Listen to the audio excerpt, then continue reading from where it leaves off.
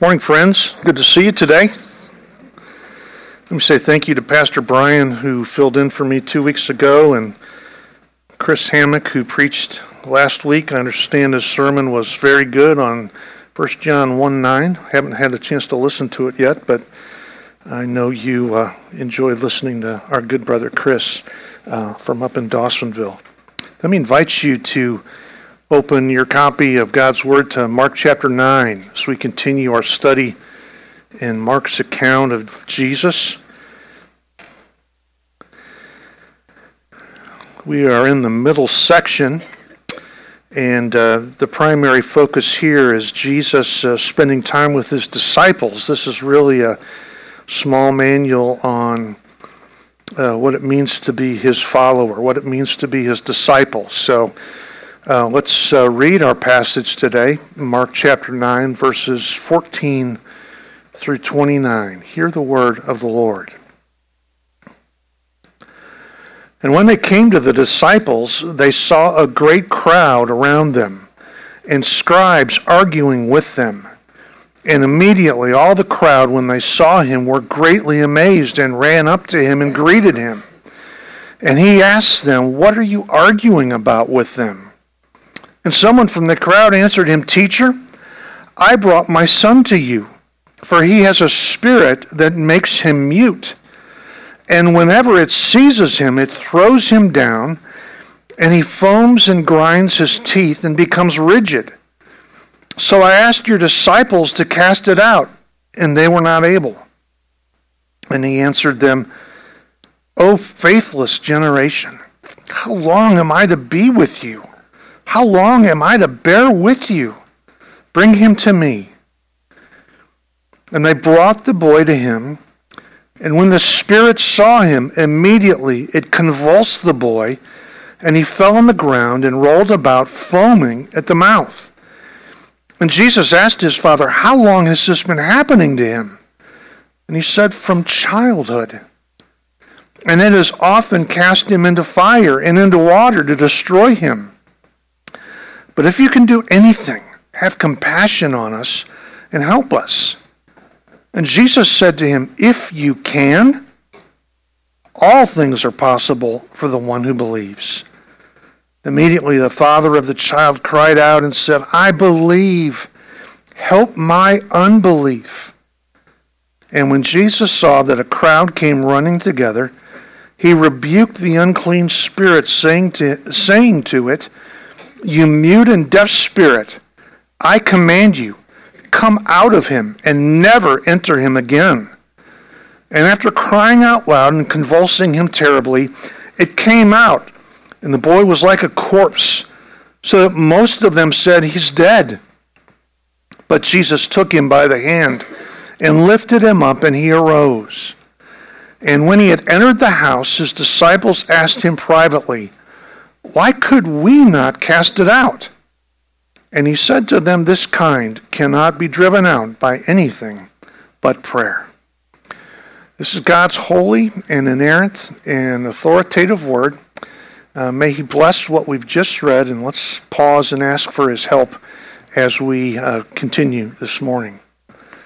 Lord, we know that your word is living and active, and we pray that it would be so in our lives today. Father, I pray that you would open our eyes to see, open our ears to hear, open our hearts to understand and believe what your word says. I ask that you'd strengthen me to proclaim your word clearly. Father, I pray that all of us would grow in grace in the knowledge of our Lord and Savior Jesus. I pray, Father, for those here who might not yet know your Son, that you would draw them to saving faith through your word today. Please be with us and help us now. We pray through Christ. Amen.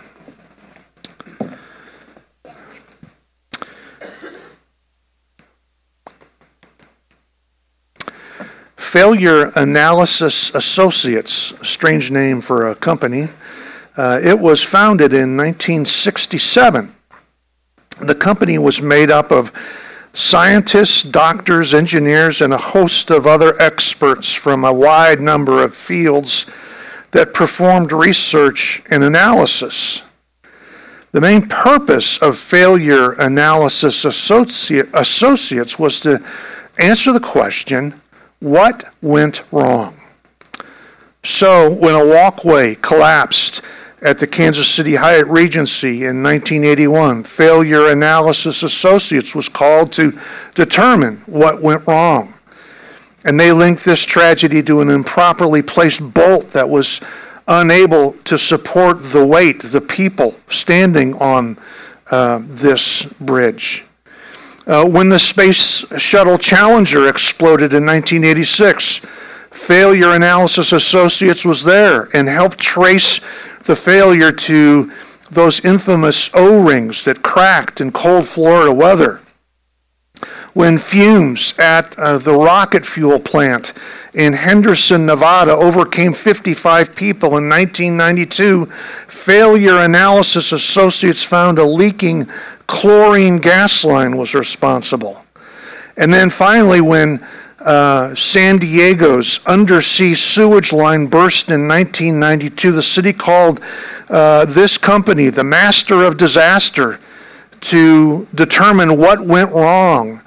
And 9 months and $352,000 later, after poring over data and creating computer models and consulting engineers in all kinds of disciplines and scrutinizing broken pipe sections, they determined that trapped air had caused the sewage line to fail and spew raw sewage into the Pacific Ocean off the coast of San Diego. The company still exists, now goes by the name Exponent, and has become a necessity in this world we live in with sky-high labor rates and escalating legal costs. What went wrong is the question that they're asking as our passage opens today. As the curtain goes up on this account in Mark chapter 9, the question being asked, argued really, is what went wrong? There are 4 scenes in our passage this morning. And as the first scene opens, we find disaster. The first scene opens and reveals us the disaster that's taken place among Jesus and his disciples. Jesus is coming down from Mount Hermon with his inner circle, and he finds the remaining 9 disciples arguing with the scribes about their failure to cast out a demon. Let me point out 3 things in this disaster to you. The first is we see the controversy that they're embroiled in between the disciples and the scribes. Look at verse 14 with me. And when they came to the disciples, they, being Jesus and Peter, James, and John, sometimes called the inner circle, these 3 men also accompanied him in other occasions, just the 3. And they've been up with him on Mount Hermon. In the first part of chapter 9, we saw that Jesus and his men were still up to the north in this area of Caesarea Philippi. And at the beginning of chapter 9 verse 2 and following, they ascend Mount Hermon. This is Peter and James and John, while the remaining 9 remain down below. This again is the tallest mountain peak in that whole part of the world, in the land of Palestine. And Jesus took his inner circle up Mount Hermon and was transfigured before them. And verse 14 describes their descent now from Mount Hermon. Peter, James, and John practically floating down the mountain after all the wonderful things they had seen up there. The radiant glory of Christ, Moses and Elijah, the main lawgiver of Israel, one of their main prophets. People hadn't seen them in 1,000 years. And God's glory cloud that had descended on the mountains, sometimes called his Shekinah glory. And because of all these wondrous things, again, it's like they were floating down the mountain. But what do they find when they get to the bottom? Again, verse 9 says, and when they came to the disciples, They saw a great crowd around them and scribes arguing with them. And this word means to discuss vehemently, to speak hotly, to argue passionately. And these experts in Jewish law were playing the role of failure analysis associates with Jesus' 9 remaining men. And they're having a heated debate about what went wrong. It's a very public failure. And that's why I call it a disaster. But look at 15 and what happens when the crowd sees Jesus. And immediately all the crowd, when they saw him, were greatly amazed and ran up to him and greeted him. Now here's an authority. Something far greater than failure analysis associates is here. And so they stream to Christ and leave this debate about what went wrong. There's a clear distinction between Jesus and his disciples. He's commissioned these men to minister for him. But Jesus just, I don't want the word oozes, it's just not appropriate. But authority, he had an authoritative air about him. And there is something radically different about Christ's presence and his disciples. He radiated the authority as the divine Son of God. And drawing near, he asked what they'd been arguing about. And he asked them, what are you arguing about with them? Christ wants to know what the topic of discussion is. And this leads us to the condition. The only person who speaks up is a father who goes on to describe his son's condition in verse 17. And someone from the crowd answered him, "Teacher, I brought my son to you, for he has a spirit that makes him mute. And whenever it seizes him, it throws him down, and he foams and grinds his teeth and becomes rigid." As the rest of the account will tell us, this is a clear account of demon possession. Matthew and Luke and their versions also make that clear. Over the years, some have tried to argue that Mark is simply trying to explain an epileptic seizure in supernatural terms. I assure you that is not the case here.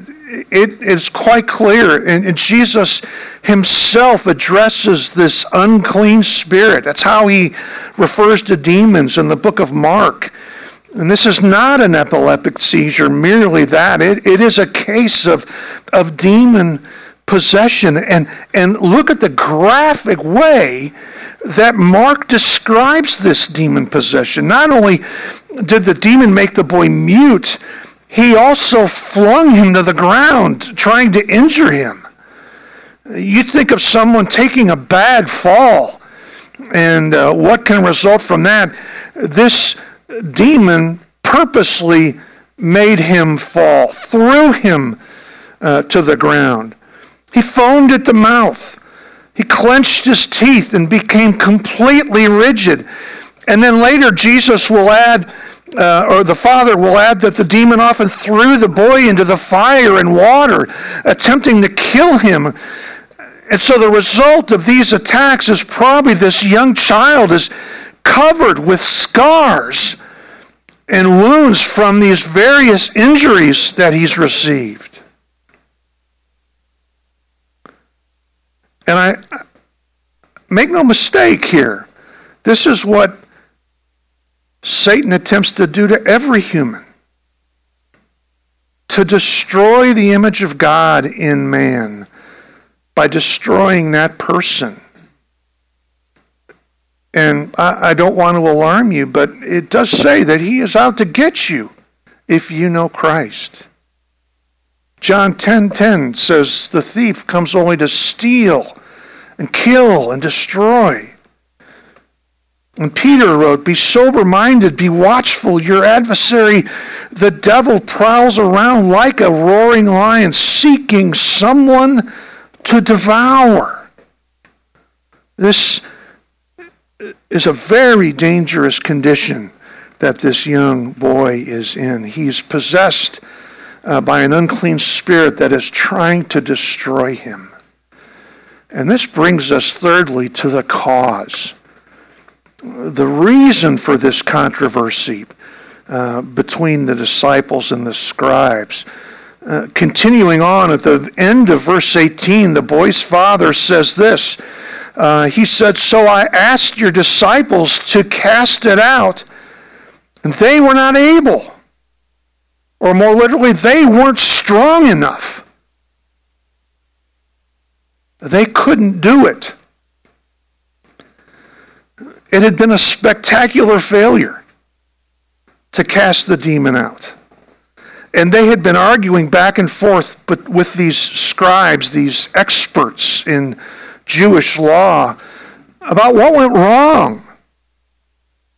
But casting out demons was the very thing the disciples were commissioned to do. And back in chapter 3, we read this, "And he appointed 12, whom he also named apostles, so that they might be with him, and he might send them out to preach and have authority to cast out demons." And then in chapter 6, we read this, "And he called the 12 and began to send them out 2 by 2 and gave them authority over the unclean spirits." And chapter 6 tells us they were successful in this. So they went out and proclaimed that people should repent, and they cast out many demons and anointed with oil many who were sick and healed them. Yet in this instance, Mark says they were not able. They weren't strong enough. What went wrong? Why did they fail? Why did they lack spiritual strength to free this boy from the demon? Well, Jesus answers that question in verse 19. "And he answered them, 'O faithless generation, how long am I to be with you? How long am I to bear with you? Bring him to me.'" Jesus, this is an exclamation, although it's not so obvious in English. "Oh, faithless generation." That's an interjection, and it expresses great emotion. Jesus is grieved by this. He's grieved because his disciples are displaying the same characteristic of the world around them, that they're faithless. Now, what does Jesus mean by faithless? There's clearly a reference to the 9, but then beyond the 9, to those around in the culture. And he calls them all, what does Christ mean? They'd already expressed their faith and belief that Jesus was the Messiah, God's anointed king. Back in chapter 8, you remember Peter speaking for them all, said, "You are the Christ. You are the anointed one." And so Jesus didn't mean faithless in that sense. They knew who he was. They knew he was the Son of God and God's king. The word faithless here, I believe, means they were characterized by a lack of trust, or a lack of reliance on, or a lack of faith in someone. These 9, as well as the broader population, they displayed an unwillingness to take God at his word, a reluctance to believe that God would do what he said he would do. Similar to the city of Nazareth. In chapter 6, it said Jesus could do no mighty work there because of their unbelief. They failed to deliver the boy, the cause of this very public failure, the reason that things went wrong. was they failed to rely on Christ and his word. Perhaps we're trying to pull it off under their own steam. So this is scene one, disaster. Disaster. Jesus descends from Mount Hermon to find his disciples arguing with scribes about what went wrong. There's a controversy, there's the condition of the boy, and then the cause of that fiasco. But this brings us to scene two. And as the curtain goes up on scene two, we hear desperation. Sweating brow, clenched fisted desperation. Jesus witnesses the boy's condition himself, and hears the father desperately plea for help. Two things I want to point out here. The desperate condition, Mark is going to describe the boy's condition in a fuller way, a little more complete way. Notice verse 20. And they brought the boy to him, and when the spirit saw him, immediately it convulsed the boy, and he fell on the ground and rolled about, foaming at the mouth. Confronted by the Son of God, the demon immediately makes another attempt to, one last try to injure and kill his young host. The word convulsed, it's a violent term. It originally referred to the way a wild dog would tear into the body of a dead animal. And the word gradually came to be used in the medical world. And it referred to violent retching or violent shaking. And then the three verbs that follow that portray a chaotic scene. Throwing the boy to the ground as he'd done before. The boy was constantly rolling around on the ground and continuously foaming at the mouth. It was a disturbing scene. It was violent. It was dramatic. And he goes on to describe how dangerous this was when it took place. Verse 21 tells us that he'd been experiencing this since childhood. It says, and Jesus asked his father, how long has this been happening to him? He said, from childhood. These episodes had gone on a long time. Can you imagine the father and the agony of watching his son tormented like this? And verse 22 says it's life-threatening. And it has often cast him into fire and into water to destroy him. Mark gives us a further description of this boy's condition, and it is desperate. It's extremely serious. It's life-threatening. But then the next thing we hear is a desperate plea from this father. Listen to the agony as he pleads in verse 22. And then as 22 continues, but if you can do anything, have compassion on us and help us. It doesn't sound like doesn't sound like he has much faith. Well, how would you respond if, after you'd watched the disciples fail trying to cast the demon out of your son? You'd be downcast. He's close to losing all hope here. If you can do anything, have compassion on us. Lord, be moved. Let this move you, Lord, and help us. Matthew's account says he's on his knees. And Luke's version says that he begged Jesus. Luke adds too that this is his only son. And Jesus replies in verse 23. Jesus said to him, if you can, all things are possible for one who believes. It's an exclamation. If you can indeed. For the person who relies on him and depends completely on Jesus, all things are possible. It's not mean. Please listen now. If you've been dozing off, whatever, pay attention now. It's not mean that every prayer will be answered if only you have enough faith. But that's what it says on TV, isn't it? That's what they say on TV all the time. This does not mean that our every prayer will be answered with a yes if we only have enough faith. After all, Jesus' own prayer in the Garden of Gethsemane was not answered with yes. He prayed, Father, please deliver me.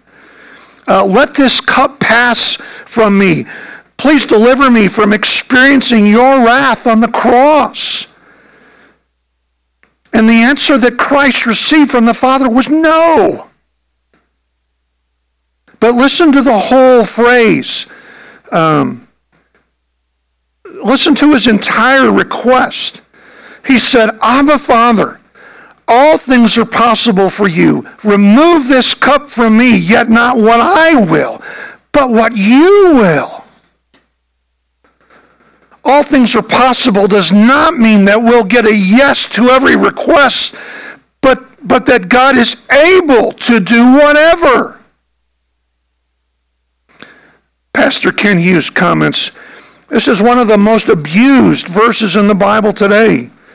People have ripped it from its context and made it the rationale for saying that their wishes will come true if they can just mount enough faith. There are some who even teach that faith can control God, that if you believe enough, God has to do it. He concludes, that is man-made, man-centered religion. The fact is, faith must never go farther than God's clear promises. For whatever goes beyond God's word is not faith, but something else assuming its appearance. This isn't a blanket statement saying that God will do whatever you ask if only you have enough faith. It's not Jesus saying, come on, man. Come on. Believe. Believe. And I don't know how many football players I've heard in the post-game comments, oh, I knew I just had to keep the faith. And if I had faith, we'd win. Have you heard stuff like that? Faith in what?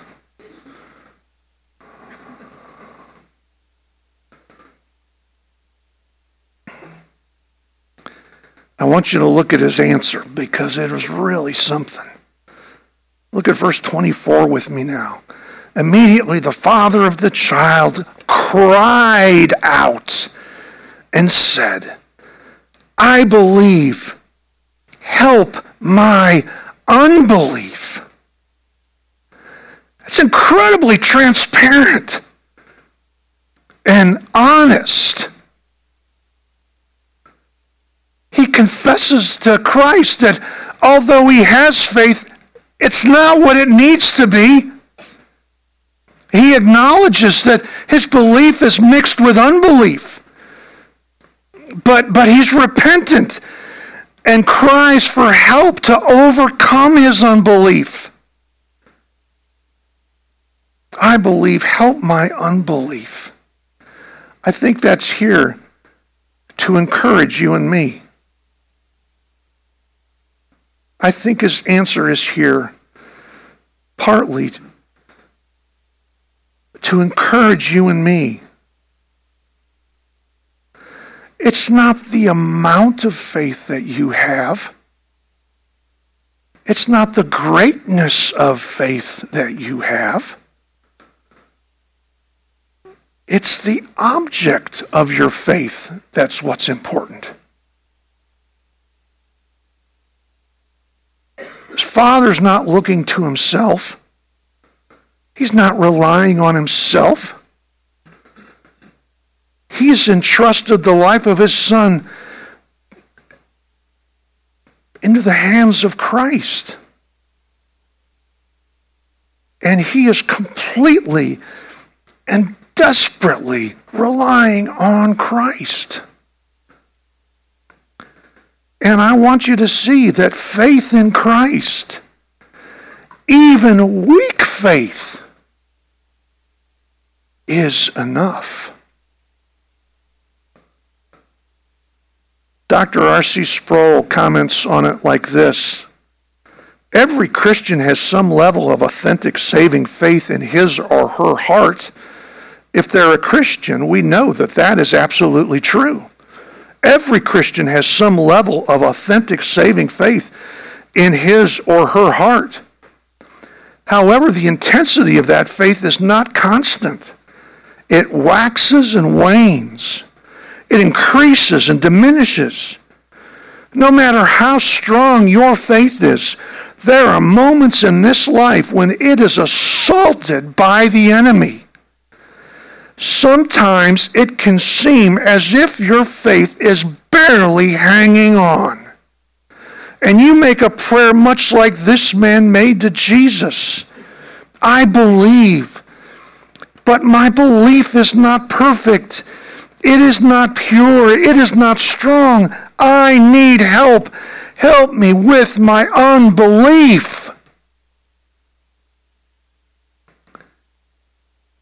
You know, I'm convinced, I think we feel bad when we feel like this.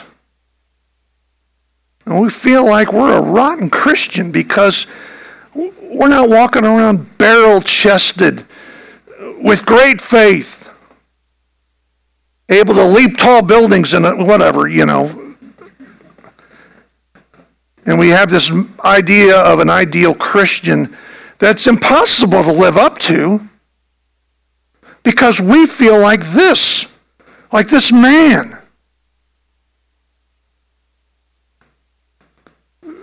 Because our faith is assaulted by the enemy. I love this way. Your faith is barely hanging on. And you make a prayer like this: Lord, my belief is not perfect. It's not pure. I need help. Help with my unbelief. I really do believe this is meant to encourage us. It's not the amount of your faith. It's the object of your faith.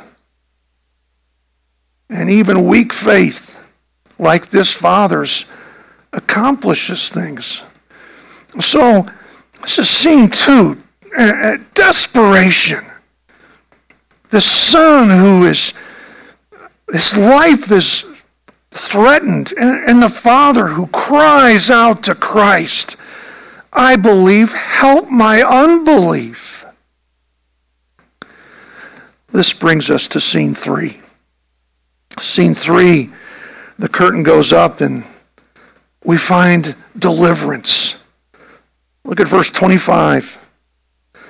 And when Jesus saw that a crowd came running together, he rebuked the unclean spirit, saying to it, you mute and deaf spirit, I command you, come out of him and never enter him again. Wouldn't you love to have been there? Oh man, I like TV shows where it ends good and where justice is served. They're so satisfying. And wouldn't you have loved to hear Jesus, God's anointed, say this to that unclean spirit? The words Jesus uses here are emphatic. I command you is the emphasis doesn't come across in the English, but the statement is, it's I who command you. I myself command you. And by that, perhaps he means I, the one who created you, commands you. He, after all, did create everything and rules everything. I command you. It's me who commands you. The I am commands you. leave the boy and never return, would have been thrilling to observe. As a brief side note, I want to point out that a genuine believer can never be possessed by a demon. And the reason for this is because a genuine Christian has the Spirit of God dwelling in him or her, and cannot be indwelt by a demon. A genuine follower of Christ is possessed by God and cannot be possessed by a demon. Certainly, a Christian can be influenced by the demonic, led into sin by the demonic, never possessed by a demon. Verse 26 continues, and after crying out and convulsing him terribly, it came out, and the boy was like a corpse, so that most of them said, he is dead. But Jesus took him by the hand and lifted him up, and he arose. Note Mark's word choice. He's using the language of resurrection. Lifted him up, and he arose. And I believe the point is that this boy has not just been delivered from a demon. He has been raised to walk in newness of life, as Paul says it in Romans 6. He's been raised to a new kind of life. I would refer to him as a believer at this point.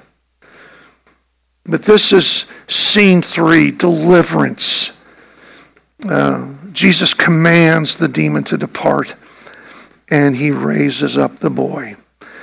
This brings us to our fourth scene, and this is really, it serves as an epilogue, that last 5 minutes of the TV show where people get back together and they explained what happened. This has that flavor to it. The main characters, some of them at least, are reassembled and they evaluate what's taken place. They still haven't answered the question, what went wrong? And in this epilogue, Jesus explains to his disciples that like the boy's father, they must also be desperately dependent on him. Look at verse 28. And when he had entered the house, his disciples asked him privately, why could we not cast it out? They seem genuinely confused. They're at a loss, especially in light of their previous success in casting out demons. Lord, why did we fail? Why couldn't we cast it out? What went wrong? And Jesus explains in verse 29, and he said to them, this kind cannot be driven out by anything but prayer. This kind doesn't indicate an especially strong demon or a special class of demon. This kind refers to demonic in general, what Paul calls the spiritual forces of evil in the heavenly places. These kinds of evil spiritual forces, Jesus says, can't be driven out by anything but prayer, indicating that apparently they had not prayed before attempting to cast out the demon. Now let me be clear. Jesus is not just saying, hey, say a prayer when you attempt something like this. He's not just referring to the act of prayer. Stop and say a prayer when you try this. He's not referring to prayer made without thinking, as though it was an item on a checklist. Assemble the demon-possessed one, say a prayer, and then, so on. It's more than mere words. Prayer demonstrates an attitude of dependence. Prayer demonstrates that in ourselves we are weak and not up to the task. Prayer demonstrates the belief that in ourselves we have nothing, but in Christ we have everything. And so one scholar writing about this suggests that because of their previous success in casting out demons, the disciples might have come to see themselves as experts in the area of demon possession, or at least sufficiently competent to handle another case without too much trouble. We've done this plenty of times. We have a good idea of what's going on. Just give us a few minutes. We do know what we're doing here.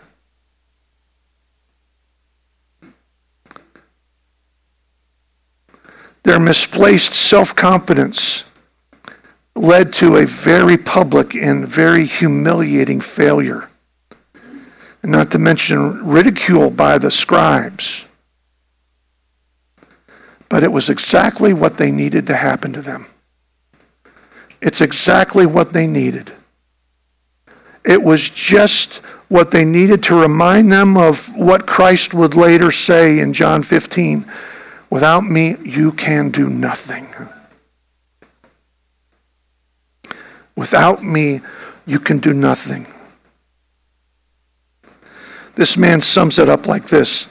Only when the disciples are caught up short do they learn that they do not possess anything. The power belongs entirely to God and must be received anew each time from Him through a life of prayer. Paul said it like this in Romans 15. For I will not venture to speak of anything except what Christ has accomplished through me. This failure is exactly what they needed, to remind them that they possessed nothing, but that only through Christ could they do this. Every year, for more than a decade, this magazine called Parachutist, which is the official publication of the United States Parachute Association, every year they publish an article called their Fatality Summary.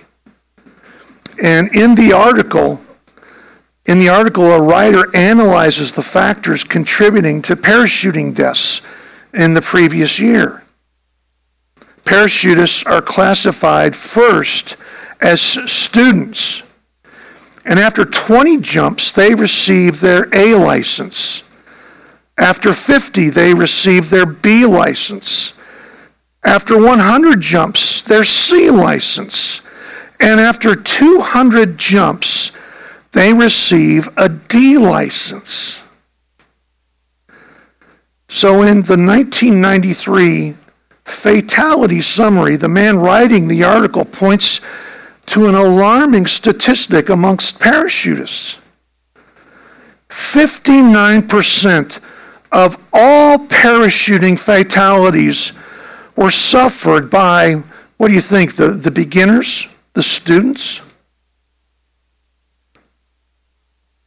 They're suffered by 59% of all fatalities. Parachuting are suffered by elite parachutists, those with a D license. And he shows a graph with this article, and he shows the dramatic upward spike for the fatalities among those jumpers with 200 to 1,000 jumps. Most fatalities happen among the elite. And he points out the lesson is clear, that just because a person has that much experience doesn't mean he or she is invulnerable. And that these who with between 200 and 1,000 jumps simply were overconfident. Overconfident.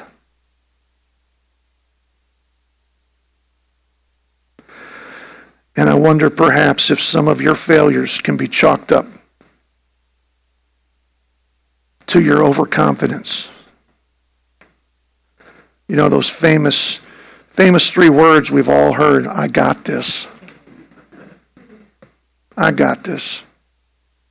And the other 3 second most famous words that we hear, you got this. Well, in reality, we should say, you know, I'm nowhere close to getting this. I do not got this. I do not have this.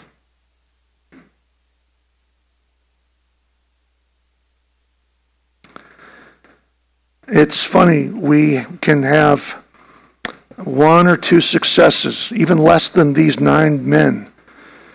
One or two successes spiritually, and our chest puffs out. We hold our heads erect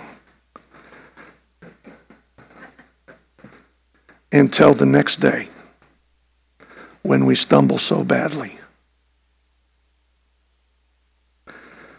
In scene 4, in this epilogue, Jesus explains to his men that, like the boy's father, they too must be desperately dependent on him.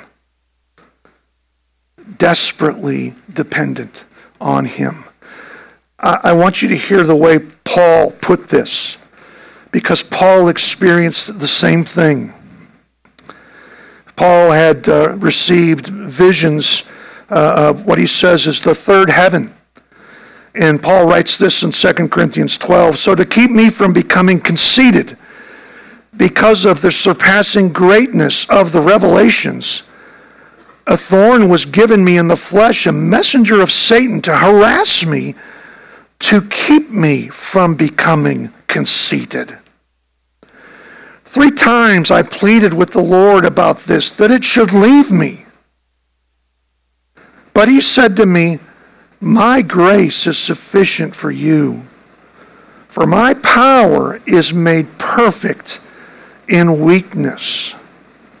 Therefore, I will boast all the more gladly of my weaknesses, so that the power of Christ may rest upon me.'" There's a reason God gives us new trials. There's a reason that he might not heal us of something. And what would that be? Is to keep us from becoming conceited and to keep us desperately dependent on him, to keep us clinging to Christ. Friend, if that at all speaks to you this morning, perhaps you're here having just fallen flat on your face. Well, there's a reason God allowed it. He allowed it so you would cling to him. So that you would cling to him. Maybe you're here today and maybe you're about to fall. Maybe you're thinking, I do got this. I've been a Christian now for 3 years. And I think I've pretty much got everything down. Buckle up, friend. In truth, we've all fallen down.